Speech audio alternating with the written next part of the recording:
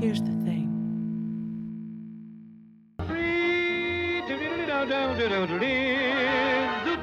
Do I sound okay? Your voice sounds lustrous. Lustrous and rich. Lustrous and rich, very much like... We'll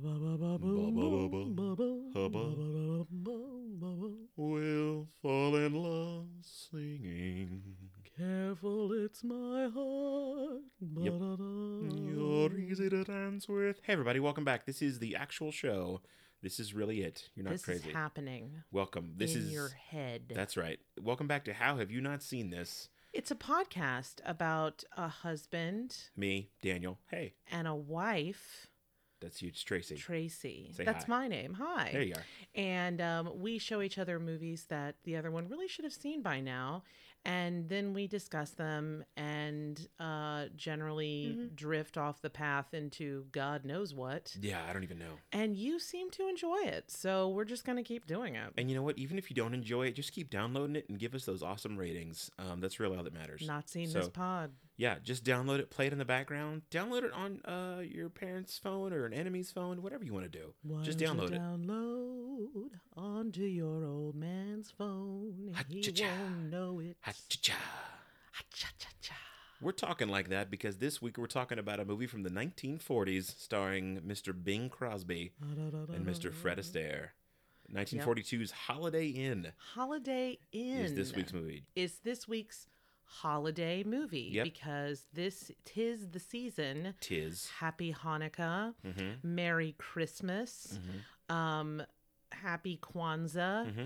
And for those of you who do not celebrate anything, hello. Yeah, if you don't celebrate anything, I hope you have a nice week anyway. And I hope, how are you? I hope work is easy and chill. Indeed. Mm-hmm. Indeed. Just hope you have a good week, everybody. Yeah. So this is our holiday, Yep. our holiday week, and we're gonna take, I want to say, 2 weeks off after this because of Christmas and then New Year's, but we may do a mini set. I don't know. We'll figure it out. We just want you guys to know what's up. Keep us in your feed. Keep your that ears, shit refreshed. Your ears open and your eyes closed. That's- especially while driving. Yep. No, wait, that's not right. It's bad advice. Yes. So we are talking about Holiday Inn from 1942. We just watched this last night. This is new for Tracy this week. I had seen this before. So I'm embarrassed. just real quick, it is a musical with songs and music by Irving Berlin. You gonna crack it open? Yes, Let it rip. I'm Crack cracking. it. I'm cracking. A Hit it. drink. Do it. Just Shotgun it. cracking Shotgun a it. brew. We're each on our 7th Natty Light, and we're about to have an amazing show. I wouldn't drink that piss. I'm kidding.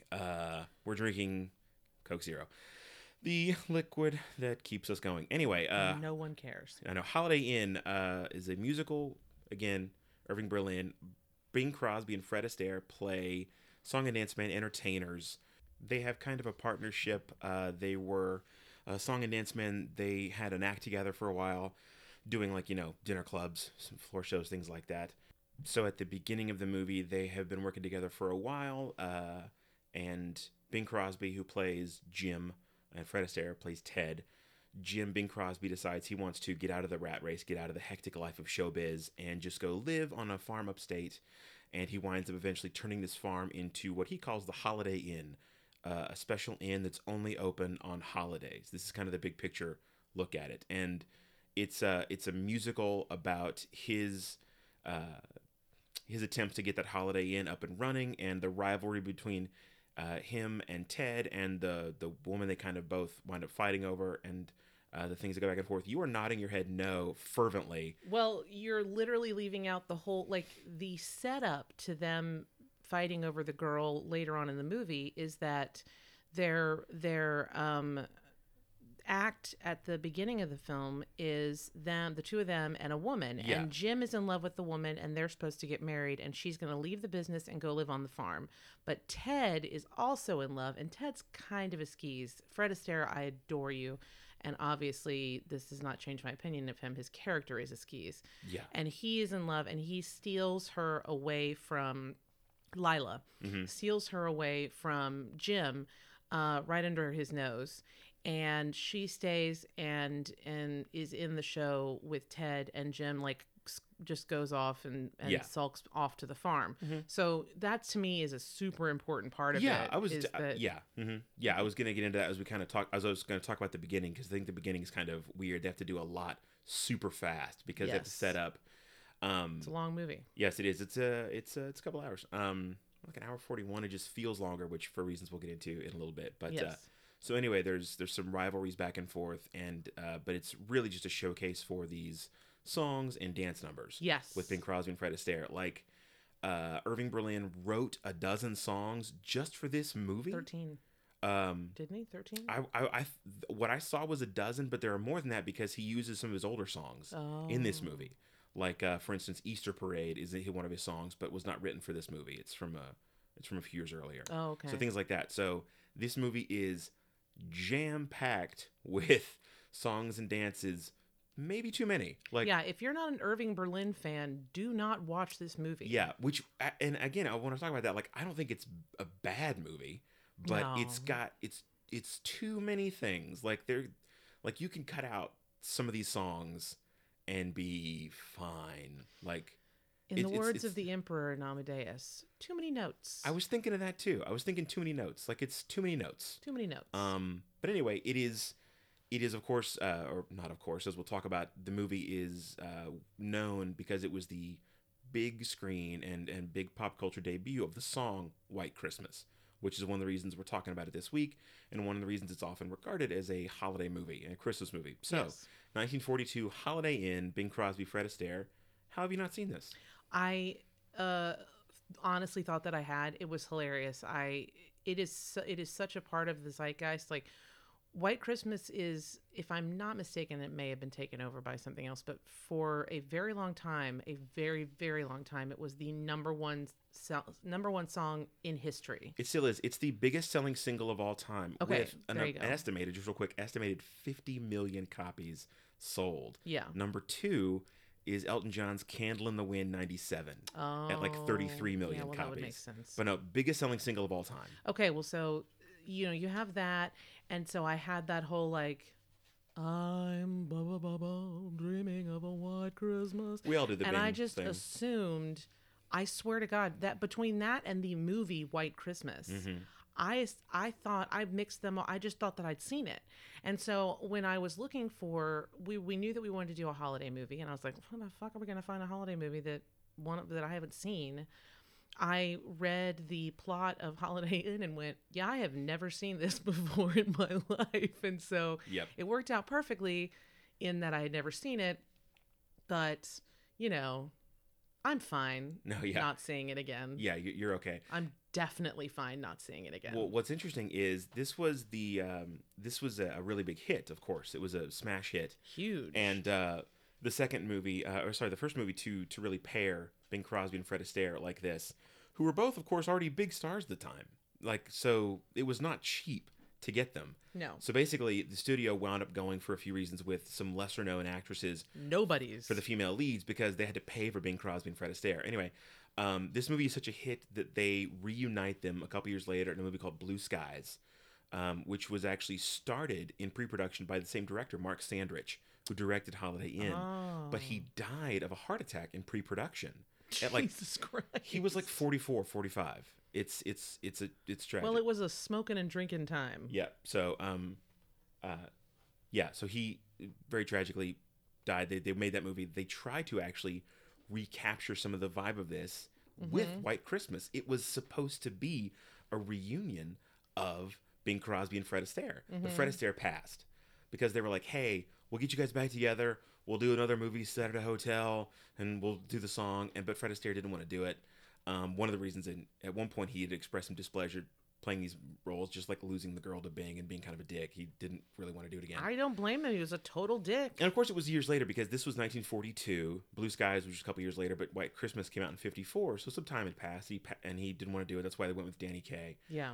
Actually, at one point in pre-production on that, Bing Crosby was attached to it still, but then his wife passed away, and so he wound up kind of withdrawing for a while, but then wound up signing back on for the movie. But that's one of the reasons why you've seen White Christmas, and that maybe made you think you'd seen Holiday Inn because it's not a remake, but it's a very, very loose reinterpretation because again, Set It In it uses the song White Christmas. There's a lot of similar elements that Yeah. get repurposed. Yeah. So it's not a story remake in any way, but they were like, hey, let's trot this stuff out again. Yeah. And do it again. If But it anyway, works, it works. the debut of White Christmas as a pop culture phenomenon was in this movie. Yes, and it was beautiful. Yes. So, but anyway, I just think it's funny that you thought you'd seen it already, which is almost one of the points, because White Christmas, they were like, what if we just recycled the same basic thing and made it again, and it made a lot of money, and they were like, Yeah. well, that worked out, that was a good idea. Yeah. So yeah, Seriously.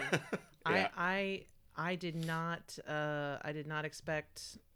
I really thought that I'd seen it, and the whole down the Holiday Inn, like I knew happy holidays. I thought I'd seen it. I love thought when you I sing. knew. You have my favorite singing voice. Stop. It's the best. You live with me. You should sing on this podcast. No. You should sing on this podcast. No, I'm definitely not going to sing on this okay. podcast because that would be super embarrassing for me. Okay. I sing like little things when I want Little to. jingles. Yeah. Little jingles. I'll tweedle. So tell me what you thought about the movie. Oh boy. Okay, so okay, one thing that I discovered at the very end, after you and I were kind of talking about it, it actually reminded me of last week's movie, Sense and Sensibility. Okay. In that Bing Crosby is too uptight and too like, I have to be the good guy and I have to be respectful, and so he's in love with Linda Mason, but is her he name. won't like just jump in, grab her, man. Like, I love you. He's kind of engaged to her, but like not willing to really make the full commitment and whatever. And he ends up losing her for a period of time because he's too sedate. He's too willing to just roll over. And be like, well, I guess my life sucks now. Like, there's a moment where Mamie, the cook, who is just wonderful, just I love her so much. She comes in and she's like, what's going on? And he's like, I'm pouting. And I was like, wow, a grown man just said that. That was amazing. And so and then you have Bing Crosby who's that way, but then you have Fred Astaire, who literally dances with a woman and is like, I'm in love with you now. Yeah. And you're like, wait, what? And then he like dances with another woman. He's like, I'm in love with you. And I'm like, you're Marianne. You're the one who's just like, here's my heart, here's my heart, here's here are my feelings, here's my heart, here's everything, and then just gets trounced, and he's like, oh. No, that's a great observation. That's It just came to me. I was like, this is Sense and Sensibility. Isn't it cool when stories just line up like that? Because like Yeah. the things that we are drawn to in stories, I love, because these myths just like echo through all these stories. So it's not at all surprising that you would rewatch Sense and Sensibility and then see Holiday Inn and see totally unexpected connections. Yeah, Like, yeah. I love stuff like that. No, it was wild. That's a really good point. I of course, every time we watch any sort of old movie, I'm like, I wish they still had nightclubs, because I fucking love nightclubs. I would go all the time. All the time I would go. I think the idea of an inn that's only open 15 days a year is beyond stupid. I literally wrote that down. It seems fiscally irresponsible, to say the least. Grossly How irresponsible. much money do you have to make on those 15 days to make it worth it? The whole thing was so stupid. Anyway, like, Jim goes and he tries to run a farm. The idea was, I don't want to work every single day. Well, guess what, Jim? Nobody wants to fucking work every single day. Yeah, dude. But life is life. You're not special. Maybe don't be, you pick the two. He's like, well, I guess, life just sucks. Well, no, you don't have to be an entertainer or a farmer. There are jobs in between. Also, you're already a singer and dancer. Like, you're not in like the trenches. You're not in the coal mines. Well, no, I understand his argument that like when you are a performer in that time, you did have to perform every single night. He was hustling. So he wanted to get away from that, but for some reason he thought being a farmer was going to be easier. Let me tell you something. I have a friend who is a rancher, and that is a non-stop job. Like, I remember we used to talk and he'd be like, well, it's -30 and I'm going to go put some hay out for the cattle. And I'm like, yeah, that's what I do. Yep. Sure. So he goes and he starts this farm. Then he goes insane and has to go to a sanitarium, which they totally gloss over, which I think is really weird. Yeah. And then he's like, actually, now I've decided to turn it into an inn that's only open on holidays, which is so fucking stupid. And he's like, and I don't have any idea how I'm going to pay for it. And the people that work for me are just going to have to work for the money that we make that night. Mm-hmm. And by the way, this is all within like the first 10 to 15 minutes of the movie. Yes. And then when you get to the end, it's fucking huge. Mm-hmm. And I'm thinking, how did you buy this enormous inn? As well as when they put on these productions, Mm-hmm. they are like Hollywood insane, level right? productions. It's ridiculous.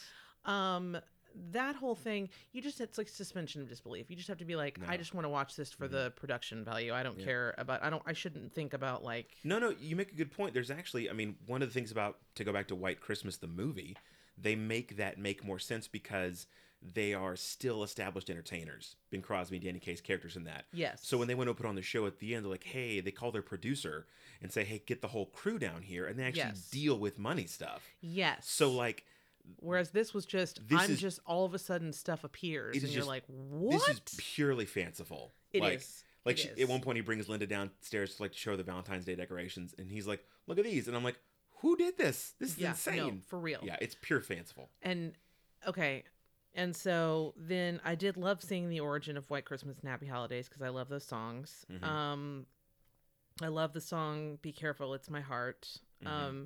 I thought it was really sweet that he writes it for her and is singing it for her, but then fucking Ted comes in and like just swirls her around and starts dancing with her, and she's just like, oh, okay, you know, my boyfriend wrote this beautiful song that he's singing to me about how I need to be careful because I shouldn't break his heart, so I'm going to go off and do this amazing dance with Ted. Yeah. Yeah, like there's a degree to which her character can be explained by like she just likes to dance because she's already danced with Ted at one point in.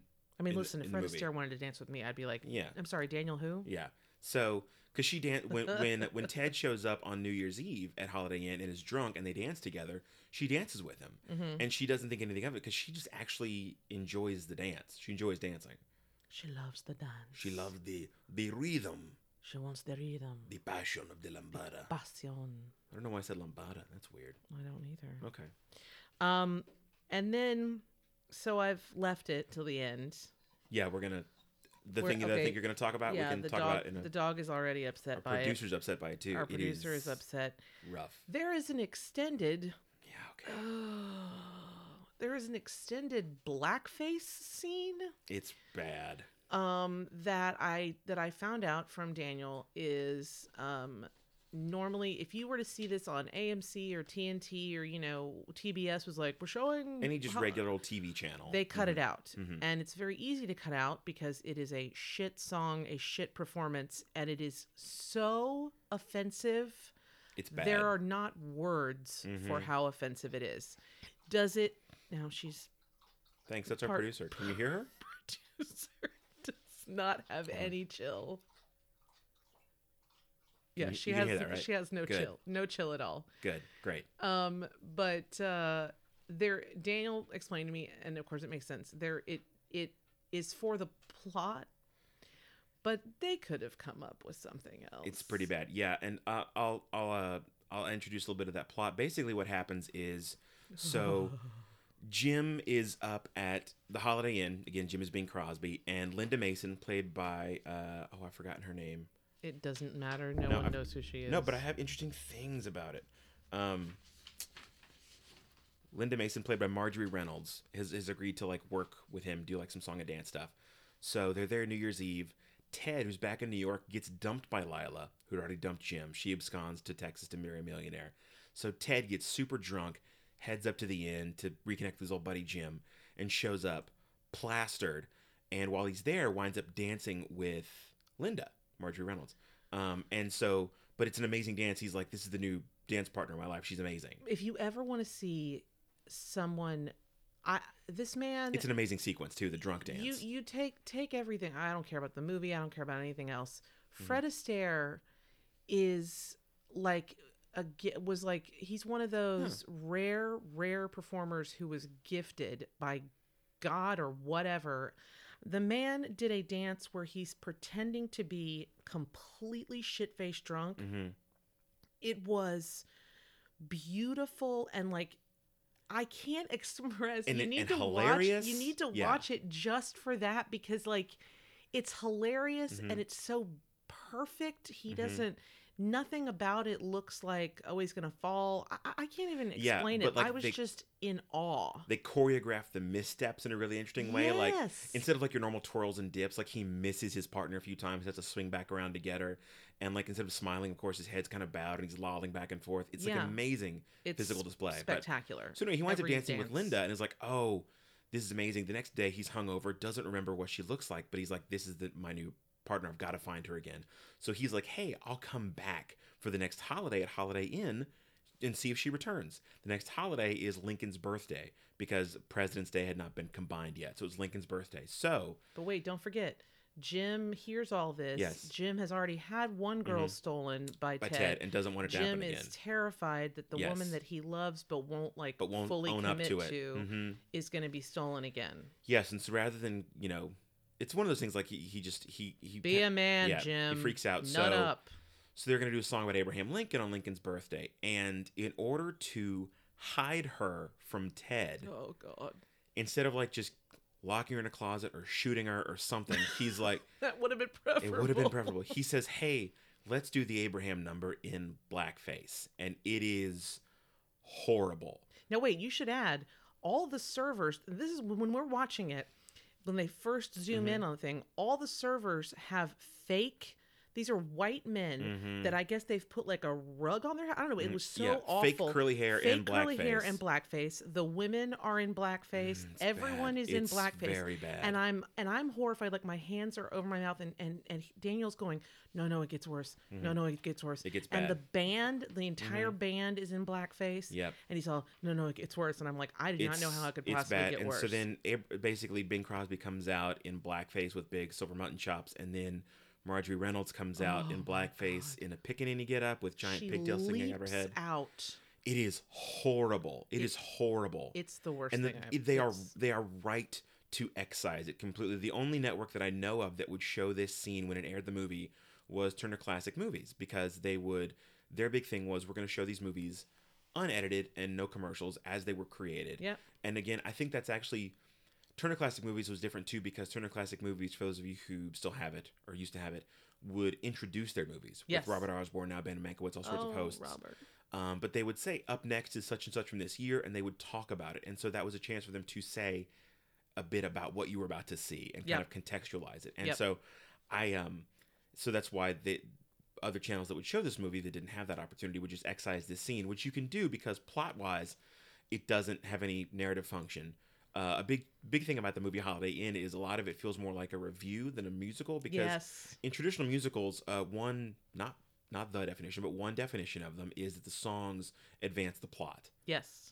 But there are a lot of songs in Holiday Inn that do not advance the plot, but are just songs for song's sake. Yes. And again, White Christmas covers this better because they're disguised as rehearsals for the show they want to put on. Yes. But in this one, like on Easter, when I was about to say the Easter Jim and song Linda made no sense. are they're driving home from church to back to the inn on Easter, and he just sings Easter Parade to her the whole time, and you don't need it. They're just driving back to the inn. It's not a plot singing song. to sing. So Abraham can be cut because it doesn't serve any plot function, and it's abhorrently racist. And the only thing you miss is basically during the show, like while people are dancing, Ted and his manager Danny, who also knows Jim, are trying to find the girl Linda on the dance floor. They think they can find her, and so there's some comedy there because Ted really only knows good what she dances like, and Danny just saw her from behind. So they're going up to couples, and Ted is holding his arms out to kind of dance where the guy is, and Danny's trying to look at the women's asses to see if he can recognize Linda from behind. And so there's comedy there. They keep making like really funny jokes, like we're still working from the rear. Yeah, it's great. So, but it's an abhorrent number and should be excised. I think it should be excised on TV. I think it's worth keeping in the movie, but I think what they should do is append to all physical copies and streaming copies a notification about it, like a content warning, because it's so shocking and out of the blue. And I think it's worth contextualizing. I actually have a neat example. Warner Brothers, years ago, probably like 10, 15 years ago now, when they put out a bunch of old shorts, like Tom and Jerry shorts, that of course are often very problematic and racially insensitive because they would have like African American housekeepers and stereotypes Yes. and even visual representations. Yes. So what they would do is they would have a still come up that would say, the cartoons you are about to see are products of their time. They may depict some of the ethnic and racial prejudices that were commonplace in American society. These depictions were wrong then and are wrong today. While these cartoons do not represent today's society, they are being presented as they were originally created, because to do otherwise would be that same as claiming as these prejudices never existed. That's a really interesting point of view, because I wonder, because I sit here thinking, like, I don't think that we can sterilize history. No, you can't. And that's the thing. Like, I think that's the thing.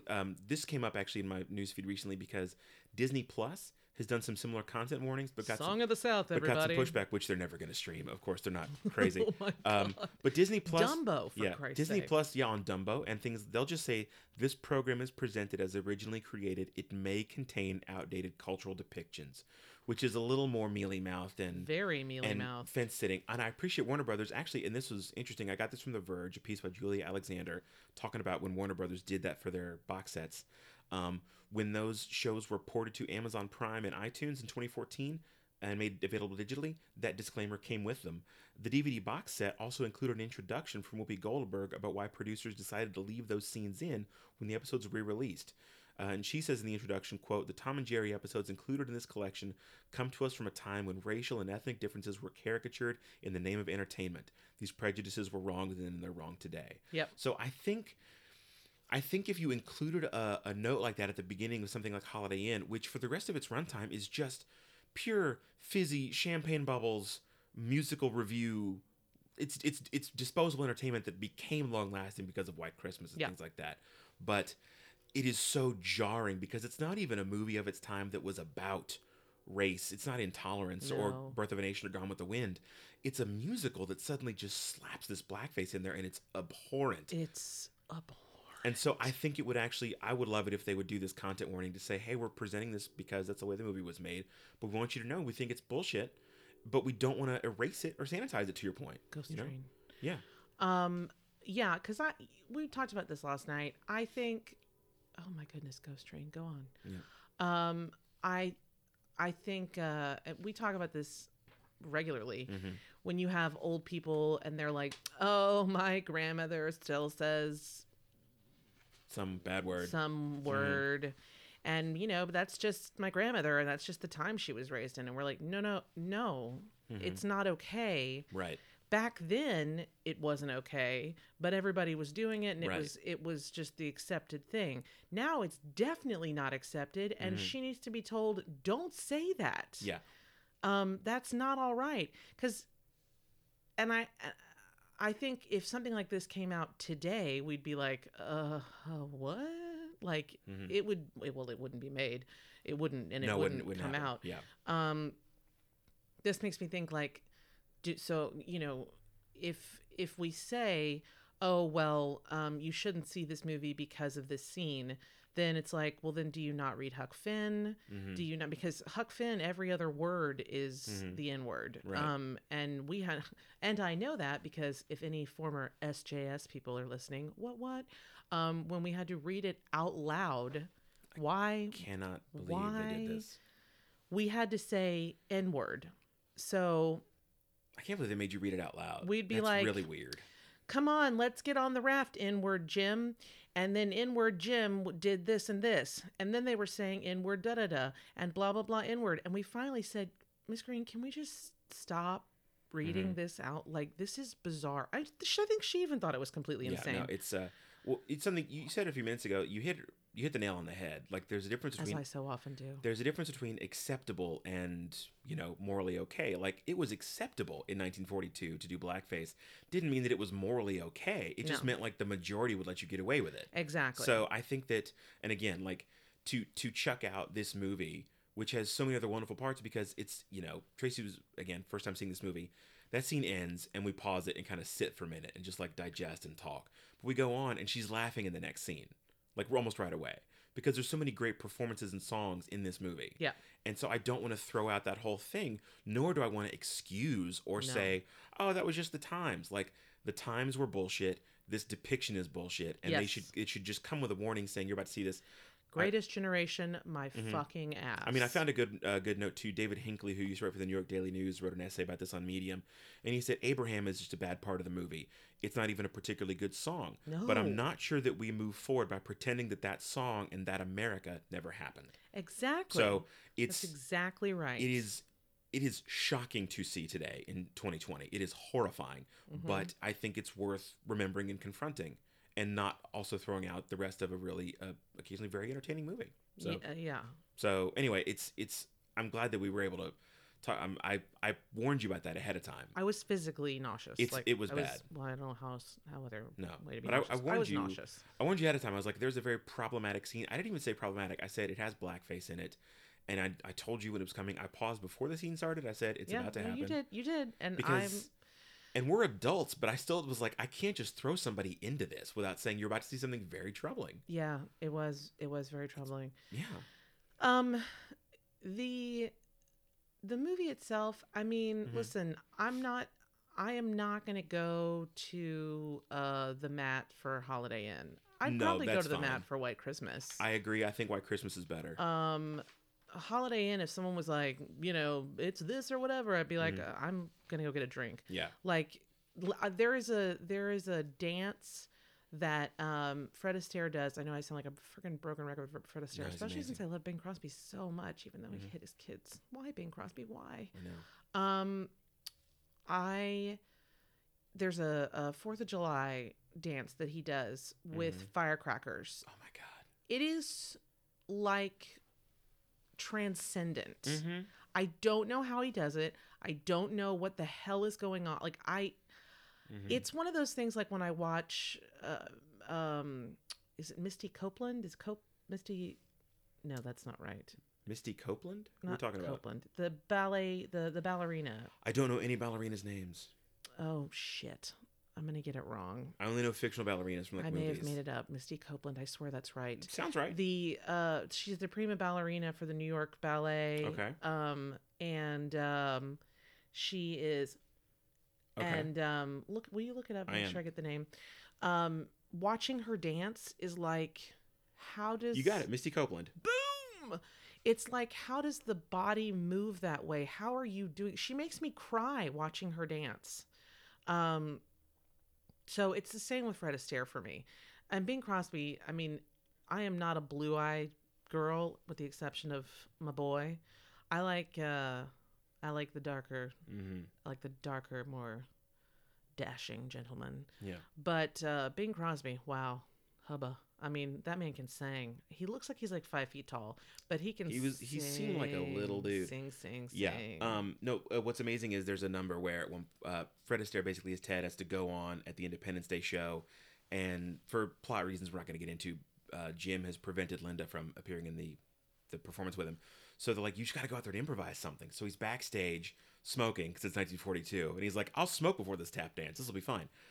And so he grabs handfuls of firecrackers and throws them in his pocket and goes out and does this amazing dance where he's throwing firecrackers and poppers on the ground that pop around him in rhythm with his dance. Unreal. And of course, it's amazing because it's really happening. Like the debris is left on the stage. Oh, it's incredible. It's an amazing dance. And it's interesting too because that is also a scene where right before that dance there is a very patriotic number about where Bing Crosby comes out as Uncle Sam and is like, all God's people will be free, which is, something to see after Lincoln's birthday number. But there's also there's a montage of like war footage and like, newsreel stuff. Do you know or have a guess as to why that was in there?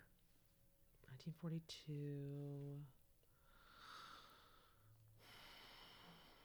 No. I can just tell you, the filming of this. Oh, you're like, I'm tired. No, no silence. This is amazing too because I didn't know this as a kid. The filming for this took place November 18th of 41 to January 30th of 1942. So 3 weeks into filming, Pearl Harbor is hit. Ho ho! Oh my! So yeah, that explains everything. Now then, the idea was already, of course, Irving Berlin's idea was already greenlit. He had the idea in like 1940 and told Paramount, and they were like, "Good, here's some money, make a movie." So like the number, let's say it with firecrackers, was already going to be done, as was the firecracker dance. But but I'm talking about the big that's the thing. Like during production, they added that because it was weird. Because like it's Bing Crosby comes out as Uncle Sam, sings a very overly patriotic number with kind of a recycled sounding tune. It clearly sounds written late in the game, and then it cuts to just a montage of like ships and factories and FDR and soldiers marching, because this came out in August of 42. And I mean, like, the U.S. is just getting into the war. Well, that like, makes perfect Pearl sense. Harbor was bombed halfway through That makes production. perfect sense. So, like, this is a very shaky time in American history. So, yeah, you have this. It becomes this moment to like rally, and so it becomes much more patriotic than just firecrackers. At one point, I turned to Daniel and I go, "They're skipping holidays." I mean, he goes, "Yeah, I know. They skipped St. Patrick's Day." And I go, "And they also skip Memorial Day." And he just stares at me and he goes, "Oh no, I made a mistake. I thought you meant Veterans Day." "Oh, okay." Memorial Day did exist, but they skipped it. Veterans Day wasn't around yet. In that, they did skip stuff. Toots to you. He did skip stuff. I was right. Of course, you're right. You're always right. I know. Beautiful and wonderful. So, anyway, I did want to talk about the song "White Christmas" because okay, I want you to take a breath. Something we've talked about is Daniel gets I get excited about movies. Really excited, and he talks really fast. I'm working on it, and it makes it a little hard for the producer's assistant, moi, to cut in clips because the man does not breathe. I don't think our producer does any real work. Well, she gets paid a lot more than me. She's asleep right now. Well, don't bother her. Okay, so the song "White Christmas," not intended to be the big hit. The big hit, the big hit they were banking on was "Be Careful, It's My Heart." They really fucked that Which, up. good song, and also charted and did well for him. Yes. But it just happened to be one of those things because, Bing Crosby, Irving Berlin had written these songs and was having Bing Crosby, sing them in the movie and record them and stuff. And they were like, hey, this is a good song. So Bing Crosby sings it on like a Kraft Christmas special in 1941. And then, of course, halfway through 42, Pearl Harbor's already been hit. This movie comes out, and White Christmas is in this movie. And they start then playing it, it becomes like a GI request and very popular with soldiers overseas. And so then it just becomes more and more popular. And that just like sends it, through the roof. It, of course, given its sales, was Bing Crosby's biggest hit by far. Yeah. And for the rest of his life, it was associated with him and he with it. Like when you think of White Christmas, of course, everybody and their mom has covered White Christmas on their albums and their streams. But Bing Crosby is like the definitive singer and performer of White Christmas. Yeah, no, you don't. I don't think of anybody else. So he, I found this interesting piece on a KUOW, an NPR outlet written by Katie Sewell. What's up, Katie? Yeah, he recorded the song for distribution in 1942.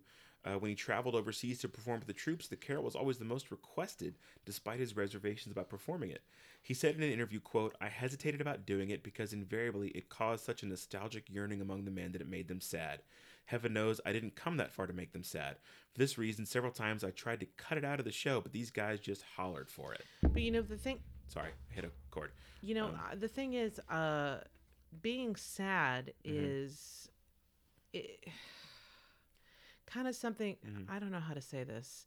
It's kind of like when I watched the end of E.T. Don't think about it. And no, you're going to start crying. No, don't play the music.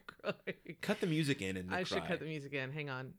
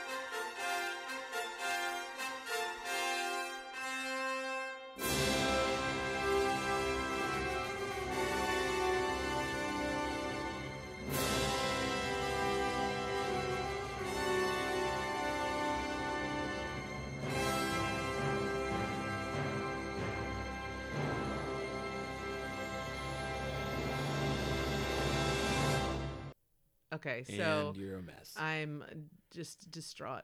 Hmm.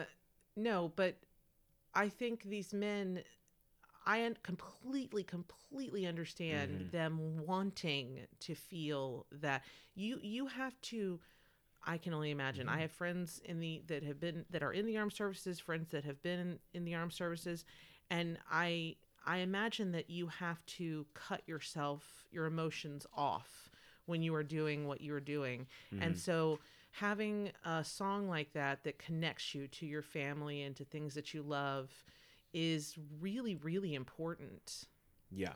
If Hmm. it's not completely obvious, I really want to work with veterans when I get out of school. Yeah. It's an amazing song. And it's a beautiful song, and it's just as Katie wrote in her piece, for composer Berlin.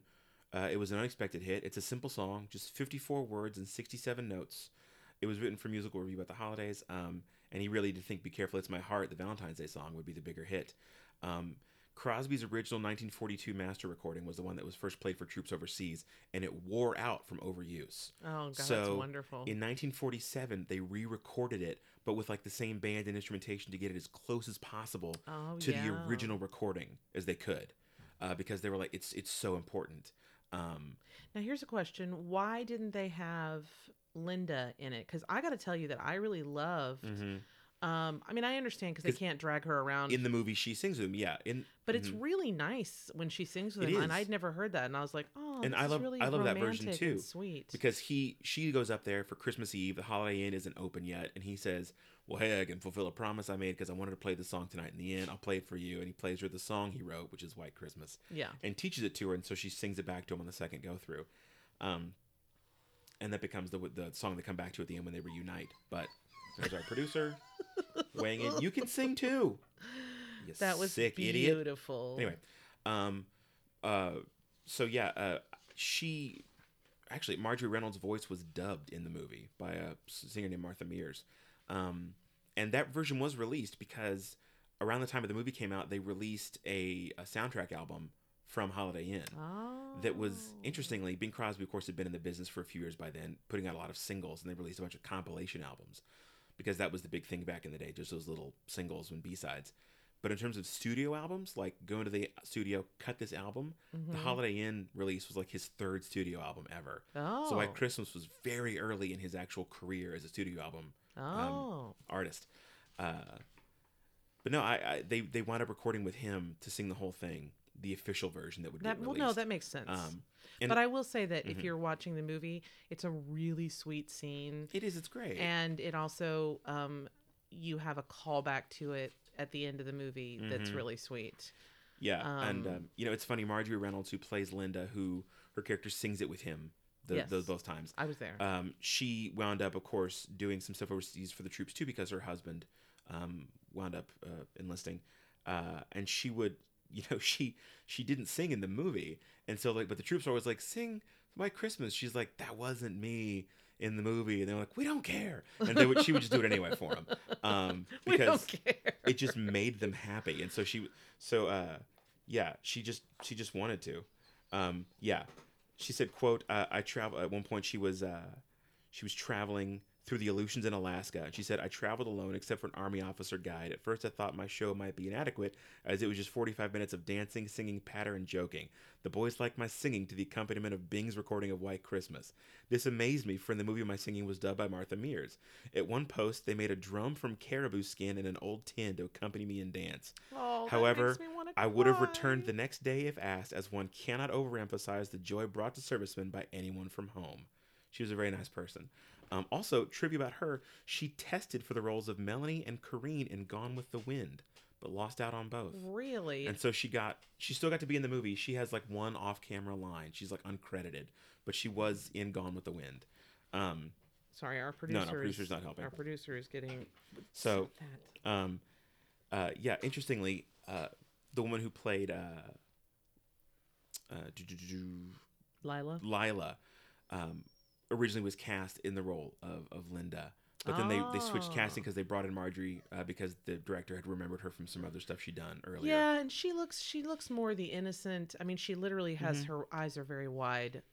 Oh yeah, they're totally. very wide spaced in her face, but Hmm. she's got that wide eyed, like innocent look. And Hmm. Lila is definitely more the gal about town. Yeah. That excerpt, by the way, that I just shared was from a piece by Colin Briggs on a website called Classic Images. He actually wrote a bio and interviewed Marjorie Reynolds later in her life to get some of these quotes. Oh, And interestingly, she'd been remembered by the dance director and brought in to test, and the woman who um, they switched roles with didn't even wind up begrudging her because she said, quote, Marjorie had such a winning personality you couldn't help liking her. And she actually said the same things. Like, she was not a fan of Bing Crosby's, who was apparently a uh, giant dick. Yeah. child beater. Yes. She says, I knew his wife, Dixie Lee, and this may have put his guard up. One day when he was absent from the shooting, I completed a scene where I got dunked in a creek. Remember that, where the car was Yeah, and yeah, everything? yeah, yeah, yeah. She says, as I was wet through and shivering, the director okayed my drying off in Bing's dressing room.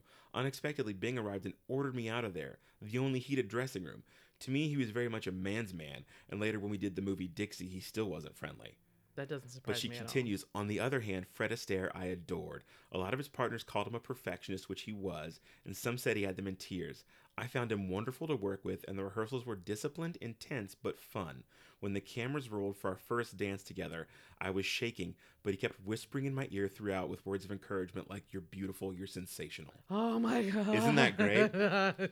And the thing is, like, you watch this movie, I mean, that's one of the reasons I don't want to dismiss some of these performances, because Fred Astaire, one of the best dancers in history, one of the best dancers on screen ever. It's like him and Gene I'm Kelly. literally blushing right now just Yeah, at it's the like thought of it. it's him and Gene Kelly, and then like miles and miles of empty space. Gene Kelly. See, I was thinking about Gene Kelly because he is also known as a major, major perfectionist, but not a dick. Yeah, exactly.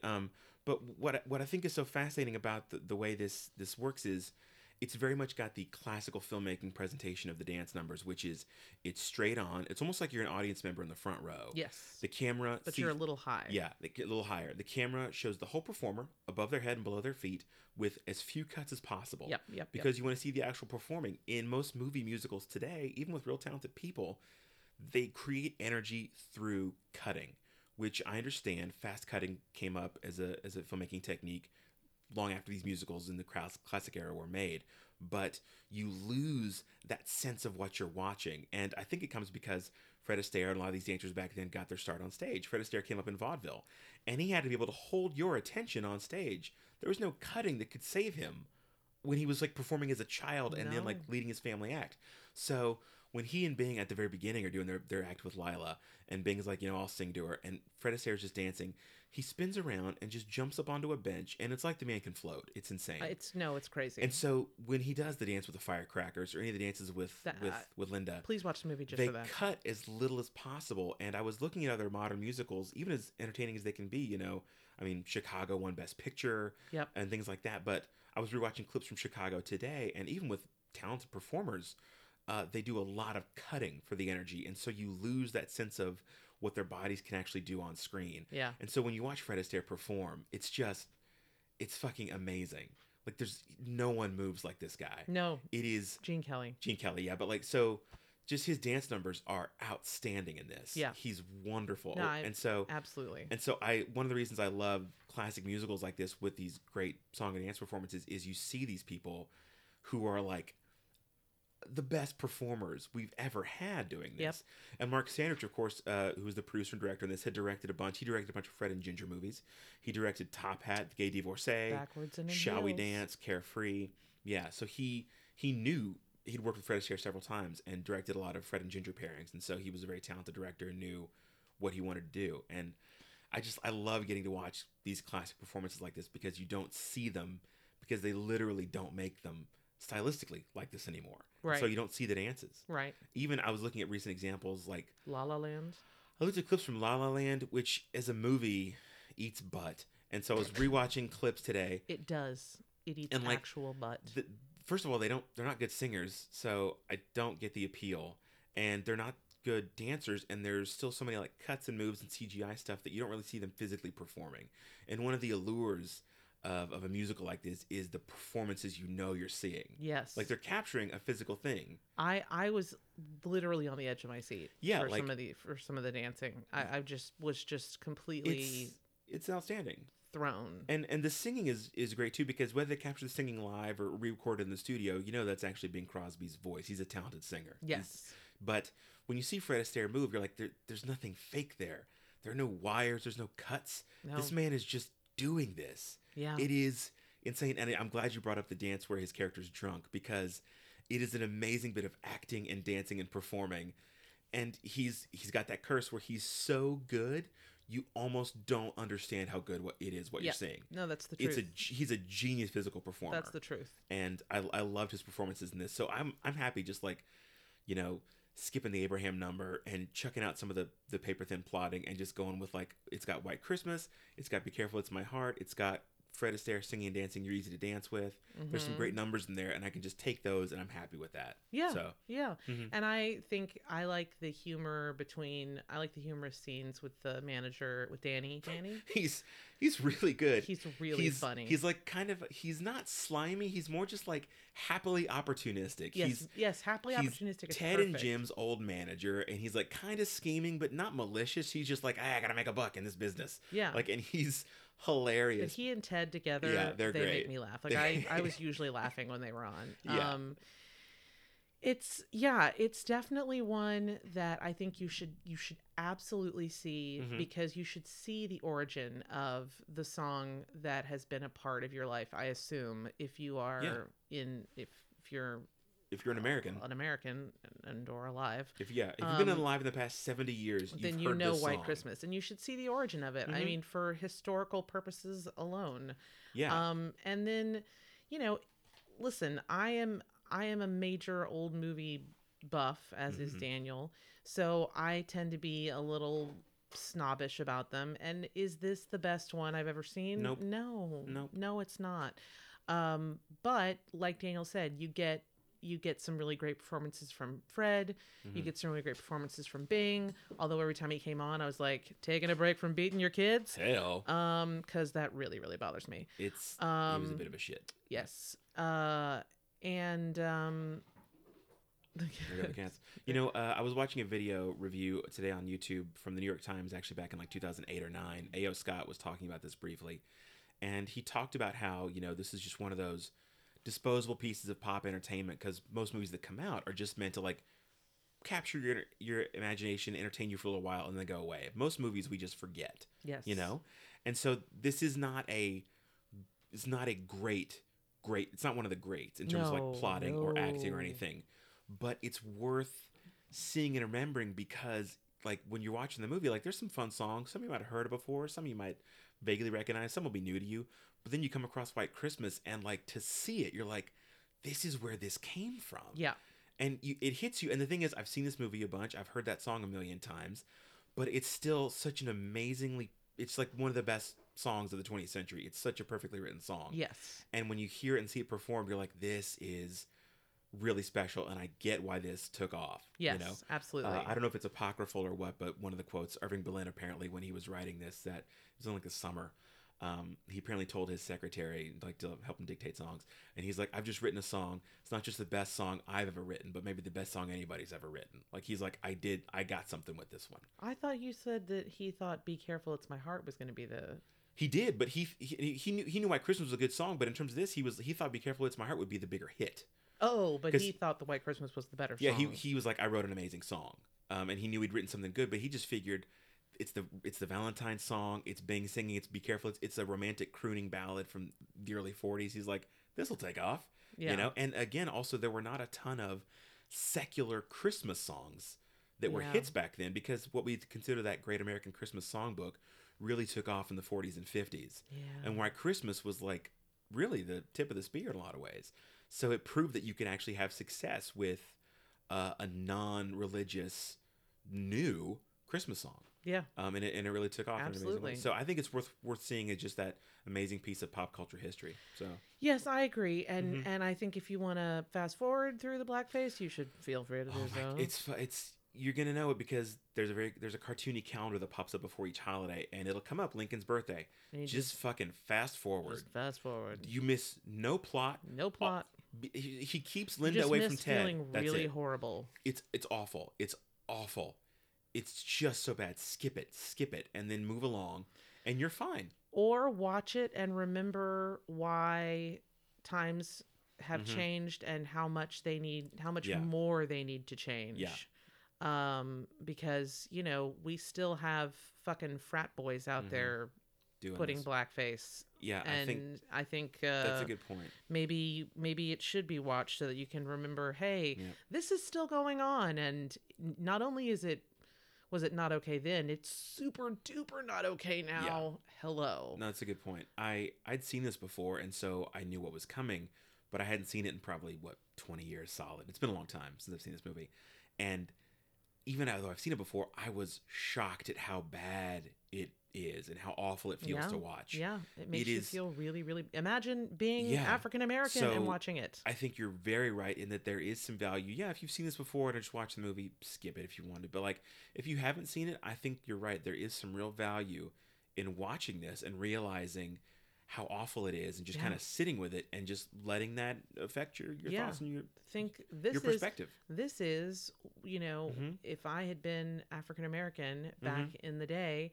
this is what I would have had to see. And I wouldn't have been able to say a thing about it. No. I would have been beaten in the street. Not sure I would have been able to actually go to the theater now that I Right, think yeah. about it. Mhm. 1942. I I don't don't know. I don't know. Um, So yeah, it's disgusting. it's a movie with a lot of interesting approaches and a lot of importance in culture. Yes. So And a little too. I'm gonna say a little too much Irving Berlin for me. too many songs. Again, too many notes. Too many songs. There's some Too many good songs. notes. I didn't do this in my research, but most musicals have fewer songs. Yeah. And like White Christmas has a bunch, and White Christmas has some that again are just quote unquote rehearsals for the show that these guys are going to put on that you never actually see them put on. So you can cut the song and not lose any plot. They're just fun to watch. But still, there are so many songs in this that you're like, easy, buddy. Just Yeah. Easter Parade is cute, but fucking Feels a just little skip bit it. like an ego stroke. Yeah, you could delete it. Just delete Easter Parade, delete a bunch, delete Abraham, and you don't lose any plot. Yeah. You can just get right to the heart of the movie. Yeah. So, but yeah, well, I'm glad that you ultimately appreciated watching it. Yeah, and love absolutely. seeing the White Christmas stuff. Absolutely. Mhm. I appreciate it as a historical document. Totally. Um, It's not one that I'm going to be like, hey, No. I'll pull out Singing in the Rain Oh my! or One of the best movies ever made. oh my One of the God. best movies ever made. I'll pull out Singing in the Rain, or I'll pull out Anchors Away, or Out on the Town. On or the Town is so good. On the Town, yeah. Oh my God, yeah. I still dream of like being in that show and getting to be Mhm. Hildy. That's the kind of stuff that I Yes. love, love, love. I really am glad that I finally saw this, that I Mhm. finally saw, like I said, the where everything started. Mhm. And I think that it has value, historical value, definitely has historical value, Totally. and it has some laughs. So I saw it, and It's like a fun box to check, but yeah, there are much better musicals, much better Bing Crosby and Fred Astaire movies, like much better holiday movies. much better holiday movies. It's fun to see like, oh man, this is like the beginning of a lot of amazing things that have affected pop culture for the past 70 years. Yeah. So Yeah. yeah. Well, okay. Mm-hmm. So we've put a button on that. Put a button on it. So let's hear hell yeah. What's my hell yeah? Well, my hell yeah is because it is the Christmas season, and I'm just a giant old marshmallow cornball, and I don't mind being it. I just love the Christmas music and the Christmas lights this time of year. You do. I am a just goofus for these things. He is. When the lights come up across the city, I am incredibly happy. I'm incredibly happy when I can start listening to Christmas music again. We put it on the Echo speaker here in the living room, and we listen to it, and we have our tree, and it just makes me happy. I feel cozy and warm, and I just love it. Like, I love driving around looking at lights. I love listening to the music. I want to run for mayor on the platform of just keep the lights up all year. Yeah. I'll set aside a little fund for y'all if you want to buy some lights. Keep them up. You can vote me out of office once I'm done. Set up a fund for the electricity.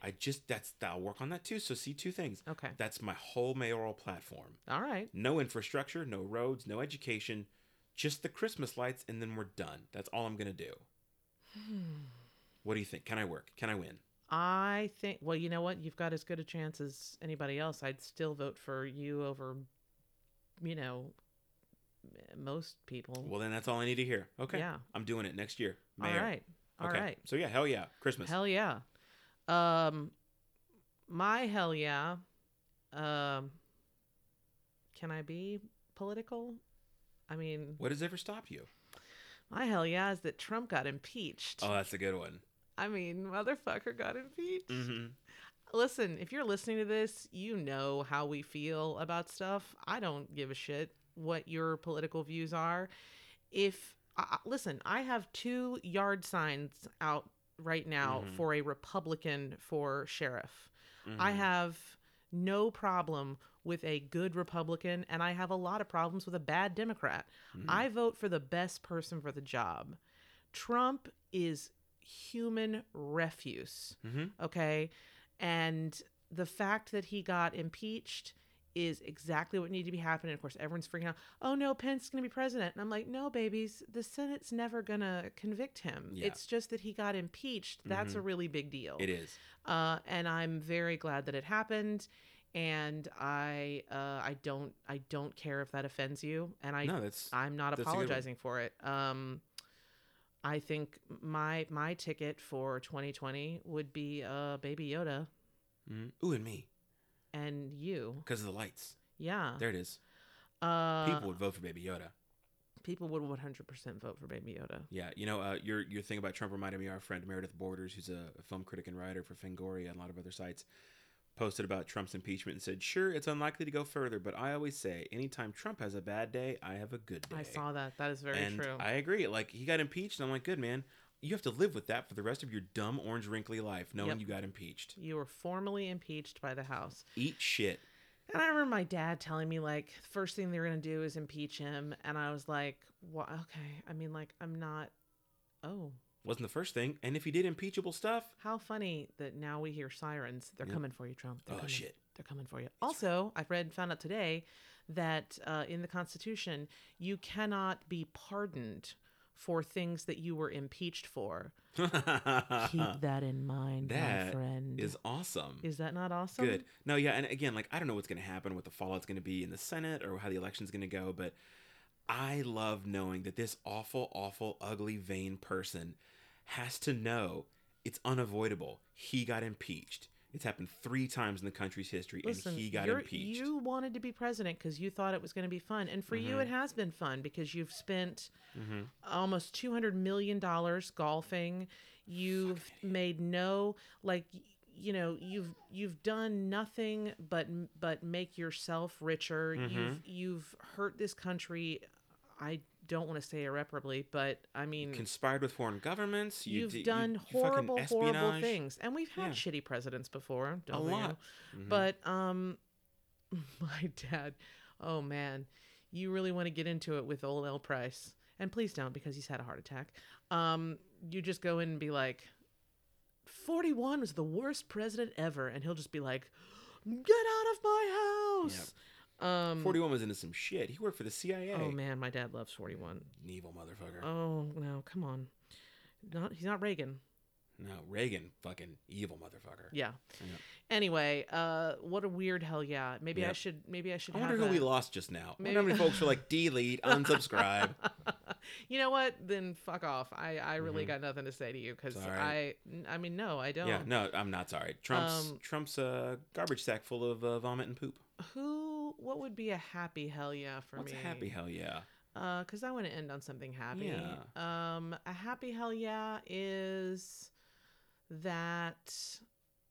At the time of this Jesus. recording, we're still a couple of days away. We're going to go see Star Wars this weekend.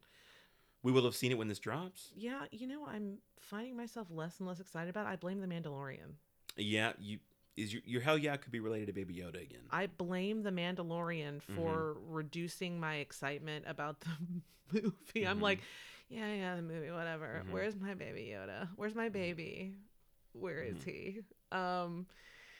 No, we're a few days away. When you listen to this, we're a few days away from Christmas, which is my family's favorite holiday ever, and Mine too. and I love getting to spend time with my insane family, and it's just there's nothing I love more than giving gifts, just nothing. Oh, she goes nuts. Listen, people. She started going ham on me early in our relationship, and then a few years ago, I had to be like, okay, you psycho, how about we set like a dollar cap and just do like $50 a person, little stocking, whatever can fit in a stocking, just little stuff. And she's like, okay. But she was like crossing her fingers when she said it, and I didn't see. So she like just blows past the cap and just gets me stuff. And she loves giving gifts. She starts Christmas shopping in January. Not in like a crazy way, but she actually will be out in the world and see something and be like, so-and-so would love that. And then it goes in the gift closet. She loves giving presents. Yeah. It's amazing. Don't care about getting them. It makes her so happy. I mean, I'm happy to get them, but like, No, I she really much doesn't care. prefer. I much prefer giving them. Okay, I don't know what that. It was a weird The sound. dog is. The dog is losing her shit. She's Hey, having a night. Do you know who invented that car that's in Back to the Future? You know who did that? John DeLorean. The Mandalorian. You know what? You're done. I'm done. This podcast is over. We're never doing another one again.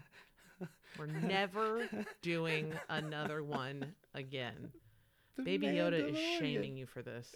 With his little fingers. Imagine him just giving you a very disappointed look. I'd scratch him on the ears and be like, "That's a good pun, Baby Yoda. You better freaking take it." So I can't take it. How happy are you right now that you married me? I'm a little happy. Okay, good.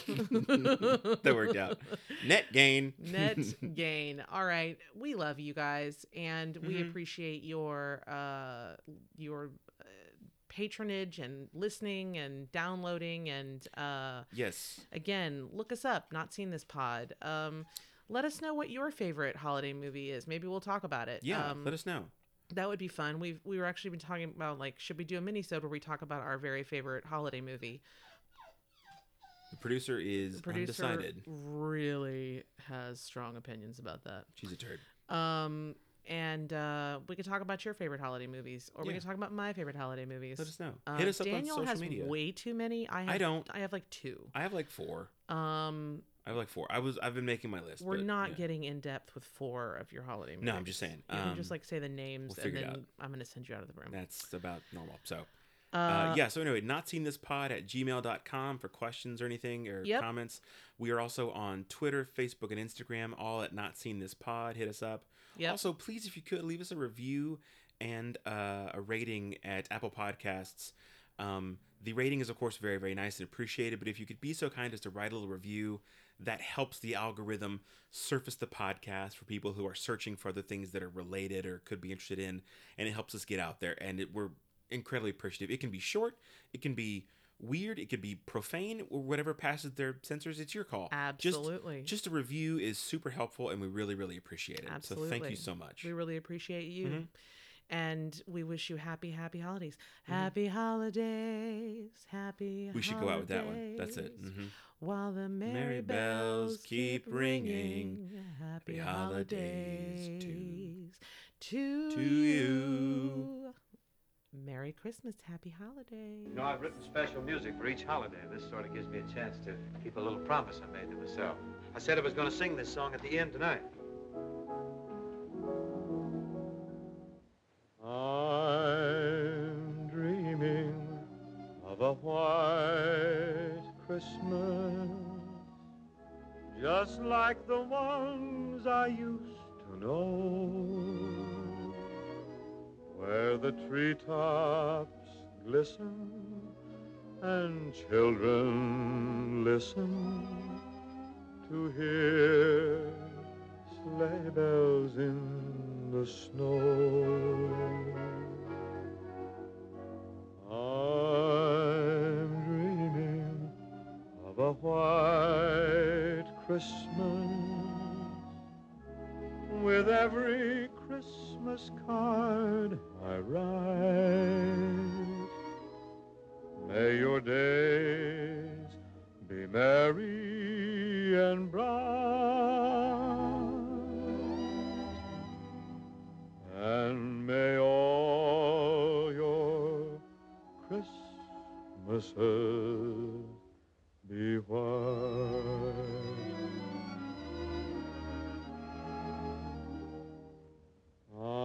I'm dreaming of a white Christmas, just like the one glisten. Where the treetops glisten And children listen. and children listen To to hear sleigh bells in the snow.